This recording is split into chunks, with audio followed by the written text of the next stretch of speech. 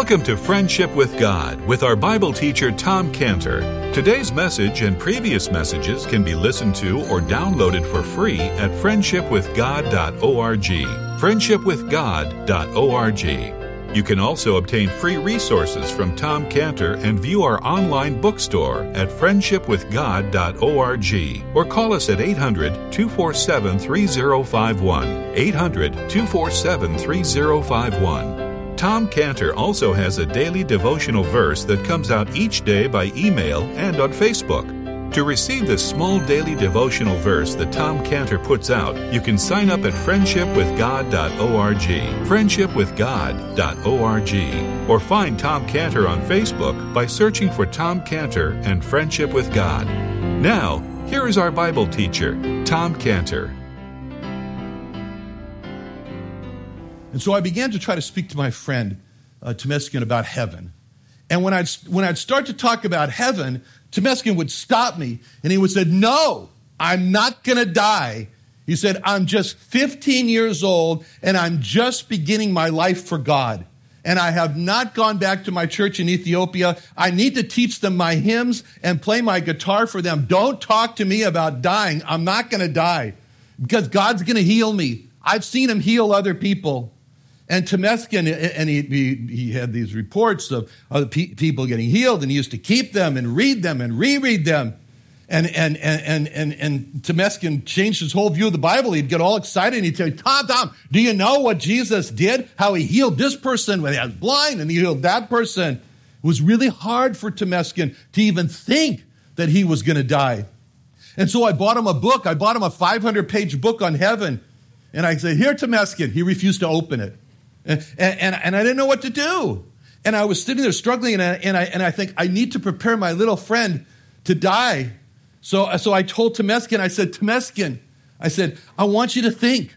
I want you to think now about your life. I want you to think really hard about how you were very, very, very poor, living in a mud hut. And I want you to think about how you became very, very, very sick with cancer. And I want you to think about how someone very, very, very rich and wonderful, Mary Louise Cohen, came to you and adopted you. And I want you to think about how she took you very, very far away from your old home in Ethiopia to your new home in Washington, D.C. And I want you to think how wonderful it was. I want you to think about the sights that you never, ever, ever saw before, like the ocean and the snow. And it was wonderful. And I want you to think about the wonderful things that you did. You went fishing. You swam in the ocean. You played in the snow. And then I said, "Temeskin, it's going to be a repeat of the history. That's all." I said, "It's all going to repeat again. You think that now in Washington, D.C., you're very, very rich now. You actually are very, very poor like before. And that cancer that made you very sick, it's come back. And again, it's made you very, very sick again. And just like before, someone very, very rich and wonderful, the Lord Jesus Christ, is going to come for you. And just like before, he's going to adopt you.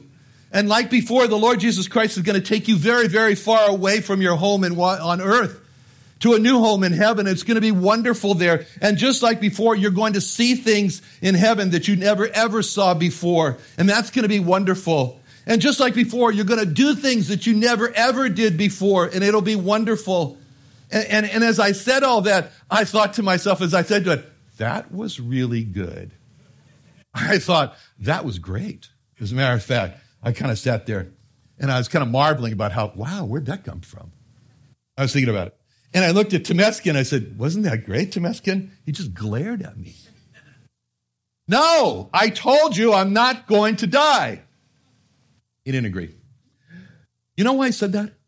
You know why he said that? You know why he refused to hear one word that I said? Because it was really hard for Temeskin to accept that he was going to die.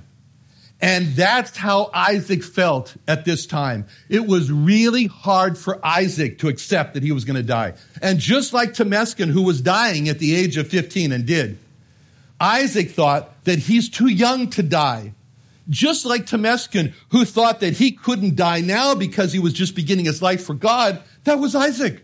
Isaac thought that he's just beginning his life for God. Just like Temeskin, who had plans to play his guitar and to teach his poor church in Ethiopia all the hymns that he wrote, Isaac thought, I have plans. I have plans to get married and to have a family for God just like my father did. It was really hard for Isaac to accept that he was going to die. So in verse 6, without any words exchanged, Isaac realizes he's the sacrifice. He's going to die. And we can imagine how at the end of verse 6, when Isaac had that wood in his hands, and Abraham with 2 hands. One hand, he had a knife. And the other hand, he had fire in his hand.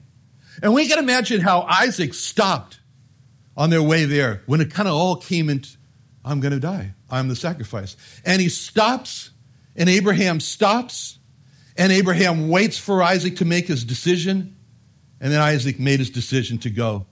And the Bible describes that decision, that silent decision that was made at the end of verse 6 with those simple, beautiful words, and they went both of them together. They went both of them yachad, having become united. And they walked off toward Mount Moriah. Abraham decided to sacrifice his son, his only son whom he loved. Isaac walked off toward Mount Moriah, decided to be the burnt offering sacrifice. And from that picture, we understand how the Heavenly Father, how the heavenly Abraham, God the Father, moved in history toward Mount Calvary where he would sacrifice his son, decided.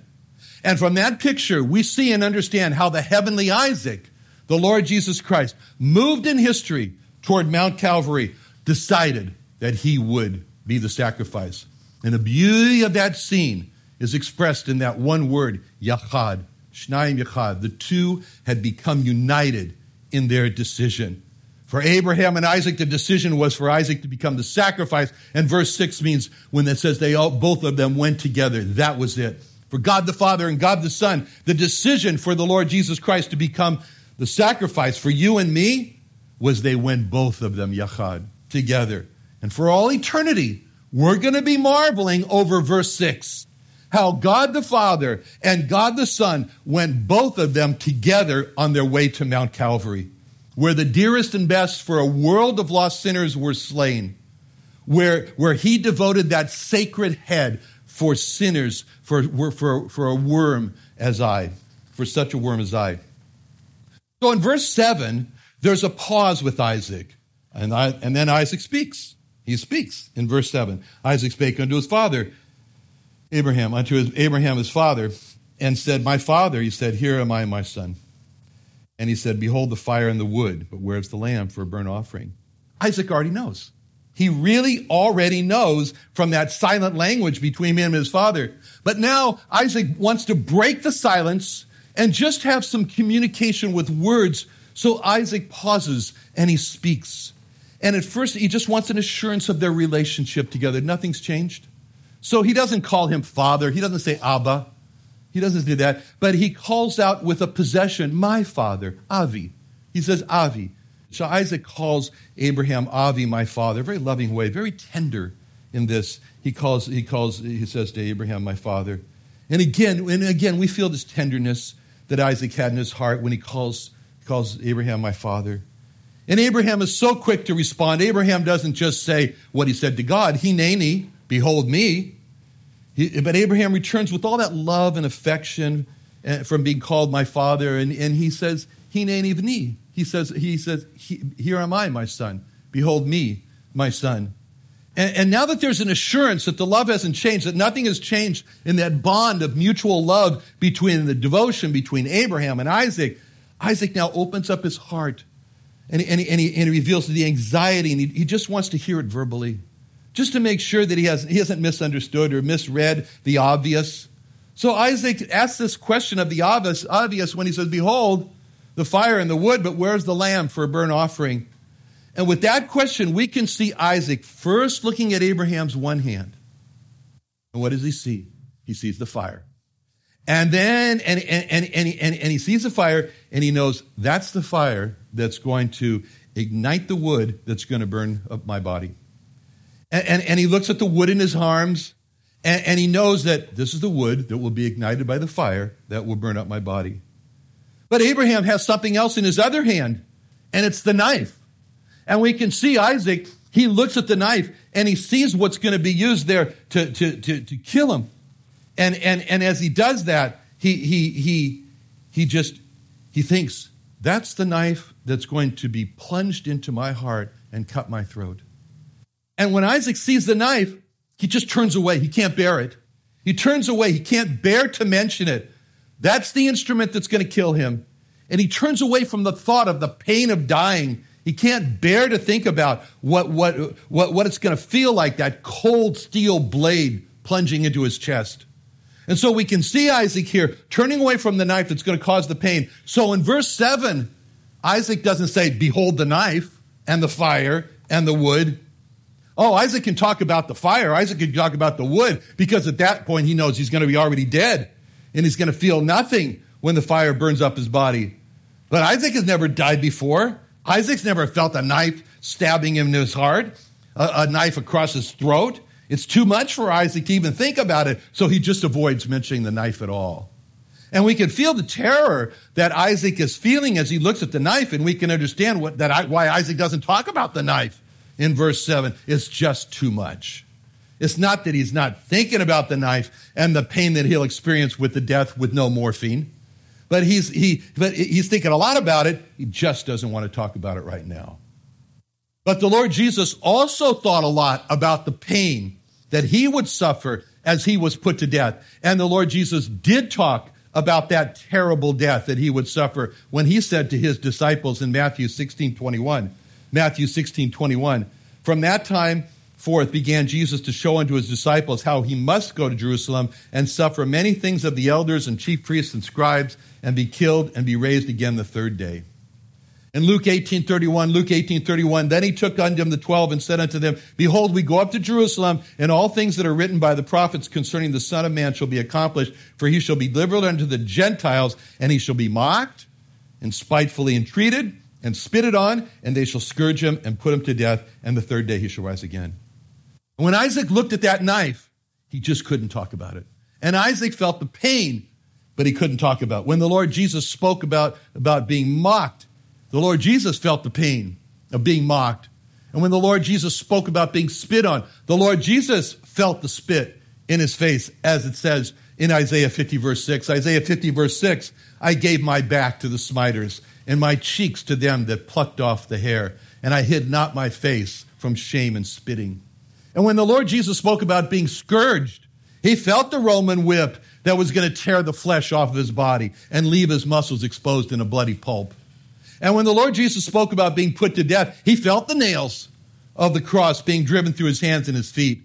And when he spoke about all of his sufferings, he felt it all. He felt the terror. He felt the pain of dying as the sacrifice. And when Isaac looked and saw the knife, he refused to mention it. Isaac felt it all. He felt the terror and the pain. And he just wants a confirmation that he already knows that he is really going to be the sacrifice.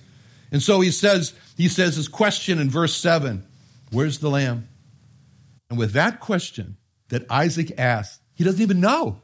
He has asked the great question that will be prophetic for his people, the Jewish people, for thousands of years. We are in the year 5,779 today, Rosh Hashanah. He asked the question that every seeking Jewish person will ever ask if they're going to find God's salvation, God's Yeshua, God's Jesus. And many Jewish people today, they feel, I have everything, and I don't have the lamb. It's okay. For many Jewish people to have the religion of Judaism without the lamb for a burnt offering, it's fine. To have all the Jewish ceremonies, the Jewish holidays of the New Year today, Rosh Hashanah, and without the lamb is fine. There's no question like Isaac's today for most Jews on Rosh Hashanah. For today, on Rosh Hashanah, it's behold the trumpet, behold the shofar, behold the apples and the honey, behold the time of reflection, behold the time of repentance, behold the vow to be a better person for the next year. But where is the lamb for a burnt offering? That question is not asked by the majority, but among the Jewish people, there is a minority called the remnant who, like Isaac, will ask that question. Behold everything on Rosh Hashanah, but where is the lamb for my sins? Most Jews today on Rosh Hashanah do not ask Isaac's question, but the minority, the remnant, do.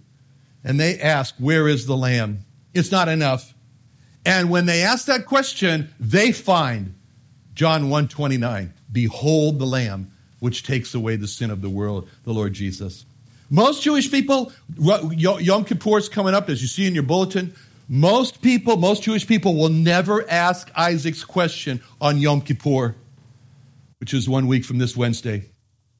But they will never say, behold the synagogue, behold the prayer of repentance with the beating of the chest and the saying, shlach li, pardon me for my sins.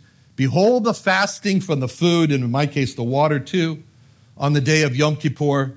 Behold the prayer of promising to keep the vows for the following year. The kol nidre, kol is all, nidre is vows, kol nidre, all vows. Behold, here it all is, but they'll never say, where is the lamb for the sacrifice for my sins? Most Jews on Yom Kippur do not ask Isaac's question, but the minority do ask Isaac's question, and they say, here it all is, it's not enough. Where is the lamb for burnt offering? And then they find the John 1:29, behold the Lamb of God, which takes away the sin of the world. Passover. Most on Passover never ask Isaac's question. Behold the Seder dinner. Behold the matzah. Behold the bitter herbs. Behold the egg. Behold the salt water. Behold the charoset, the honey. Behold the nuts mixture. Behold the horseradish. Behold the parsley. Behold the Haggadah, the book, to guide us through all of this. Behold all the prayers. But where's the lamb for the sacrifice for the sins? Here it all is. Where's the blood that God said in Exodus 12:13, when I see the blood, I will pass over? Where's the blood? And it reminds me of this last week. I was showing a friend of mine what the Passover Seder plate looks like. And when my friend saw this dried up shank bone on the plate, he said to me, what's that? And I said, sadly, that's what there is in place of the lamb. It's like hope that's dried up. So Isaac's question would be, behold the dried up shank bone, but where's the actual lamb for the burnt offering? And most Jews on Passover, they don't ask Isaac's question, but the minority, the remnant, do. And they say, it's not enough. It's a lot, but it's not enough. Where is the lamb? And they find John 1:29, the Lamb of God, which takes away the sin of the world. So the question that Isaac has asked in verse 7 has continued to be asked, to resound for the last 3,000 years. Where is the lamb? And the Bible clearly states in Leviticus 17:11, the life of the flesh is in the blood, and I've given it to you upon the altar to make an atonement for your souls. It's the blood that makes an atonement for the soul. Where is the blood of the lamb to make an atonement for my soul? And when most Jews hear Isaac's question of where is the lamb, they do one of two things. They either say, I don't care if there's whether there's a lamb. It has no relevance to me. I'm not looking for a lamb for my soul. I don't need a lamb for my soul. I'm just fine without a lamb for my soul. So please just leave me alone and don't ask me Isaac's question, where is the lamb? Or many Jews will say, well, I don't know. I'm going to go ask my rabbi. And so they go to their rabbi and they say to the rabbi, where's the lamb for my soul? And the rabbis will always give them the same answer. You don't need a lamb. Your prayers take the place of the lamb. They are the sacrifice. When you pray, it takes the place of the sacrifice, and that means you don't need a lamb. And if a Jewish person asks the rabbi, but my Christian friend told me that from Revelation 21:27, that there shall in no wise enter into anything that defileth, neither whatsoever worketh abomination or maketh a lie. In other words, to heaven, they won't go in. But they which are written in the Lamb's book of life. And my Christian friend told me that unless I have the Lamb for my soul, unless I'm written in the Lamb's book of life, I can't enter heaven. I'm going to be cast into hell. And the rabbis would say, hell is for the Gentiles, not for the Jews. Jews don't get cast into hell, only the Gentiles do. Because Jews are God's people by birth. So nothing to worry about as a Jew. You don't need a lamb. And most Jews will accept that. They'll accept what the rabbi says, and they'll no longer ask Isaac's question, except for the remnant, except the minority. And they will. They will say, I'm not satisfied with that. And they'll continue to ask, where is the lamb? And when they do, God said, I'll show you the lamb. And he brings them to John 1:29. Behold the Lamb of God, which takes away the sin of the world. So if Isaac came to a Rosh Hashanah tonight, a Rosh Hashanah service, or a Yom Kippur service, or a Seder dinner, he'd look at all of this and he'd say, behold all these religious practices, but where is the lamb for a burnt offering? And that's the significance of the question in verse 7 that Isaac has asked. It's been asked for thousands of years. Where is the Savior who said in John 14:6, Jesus saith unto him, I am the way, the truth, and the life. No man cometh unto the Father but by me. But Isaac wasn't thinking of how this question was going to be prophetic. He didn't know and how it was going to be a challenge to all the Jewish people after him that would come from him who have religion without Christ. Isaac was wanting just a verbal confirmation that Abraham was going to give him. So he's got an open heart, he's got a loving gaze, and Isaac looks into his father who had never lied to him in the past, and he asked the question as if Isaac was saying, Father, I really already know the answer. I know the answer to the question. I really feel like I shouldn't even be asking it. But just for a last confirmation, can you just tell me verbally that I am the lamb for the burnt offering? Father, it's okay to tell me. It's okay to tell me I'm the lamb. Because, Father, I'm Yachad. I'm Yachad with you. You and I are Yachad. We became united. We became united together. My heart it's just a little fluttering right now. And I just want to hear it from you, that you and I are really on the same page. I just want to know that I'm the lamb for the burnt offering. So please, Father, just tell me that I'm the lamb for the burnt offering. And now you can imagine the bind that this puts Abraham in. What was Abraham going to say to his son? I mean, Abraham feels all the pressure of a loving son who loves him with all of his heart. And we can see Abraham looking to God, looking to the God of his salvation, the God of his life, and asking God, Lord, my son Isaac has just asked where the lamb is. Lord, Isaac has talked about the fire and the wood that's going to burn up his body, but he's avoided talking about the knife that's going to bring him all the pain. Lord, my son Isaac is really asking for a confirmation that he really is the lamb for the burnt offering. Lord, I need an instantaneous answer right now from your spirit because I just don't know what to say. And at that moment, Abraham was talking to Jehovah Jesus. And later on, Jehovah Jesus is going to say in John 15:5, I am the vine, ye are the branches. He that abideth in me and I in him, the same bringeth forth much fruit. For without me, you can do nothing.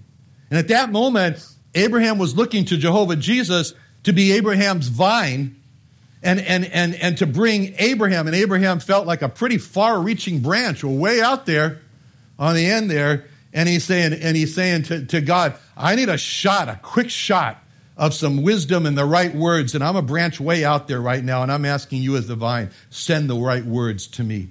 Send the right words to me. Because right now my gas tank is pegging out on empty. And Abraham, the branch, is feeling like he's just way out there, pretty far from the vine. And Abraham needs the support. He needed help. And Jehovah Jesus, the vine, heard that instant prayer of Abraham, the branch. And like the nutrients flow from a vine to a branch, this shot to him with these words that he should answer with what wisdom. It has the marks of divinity all over it, what Abraham said. And it's just, and the answer makes us marvel. The answer makes Isaac marvel. It makes us marvel. The reason we all marvel is because Abraham's answer is because it comes obviously from the vine. Not from Abraham, but from the vine. And it comes to him just like the Lord Jesus said about what's going to happen when you're in a bind and you need to know what to say and you don't know what to say. In Mark 10:18, you shall be brought before governors and kings for my sake, for a testimony against them and the Gentiles. But when they deliver you up, take no thought how or what you shall speak, for it shall be given you in that same hour what you shall speak. It's not ye that speak, but the Spirit of your Father which speaketh in you. And that was Abraham's great answer.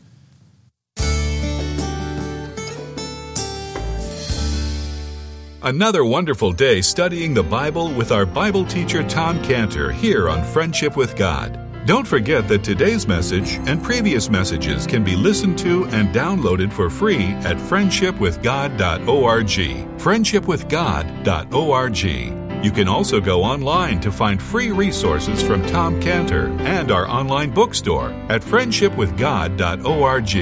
You can also find Tom Cantor on Facebook, and you can also go to friendshipwithgod.org and sign up for his daily devotional.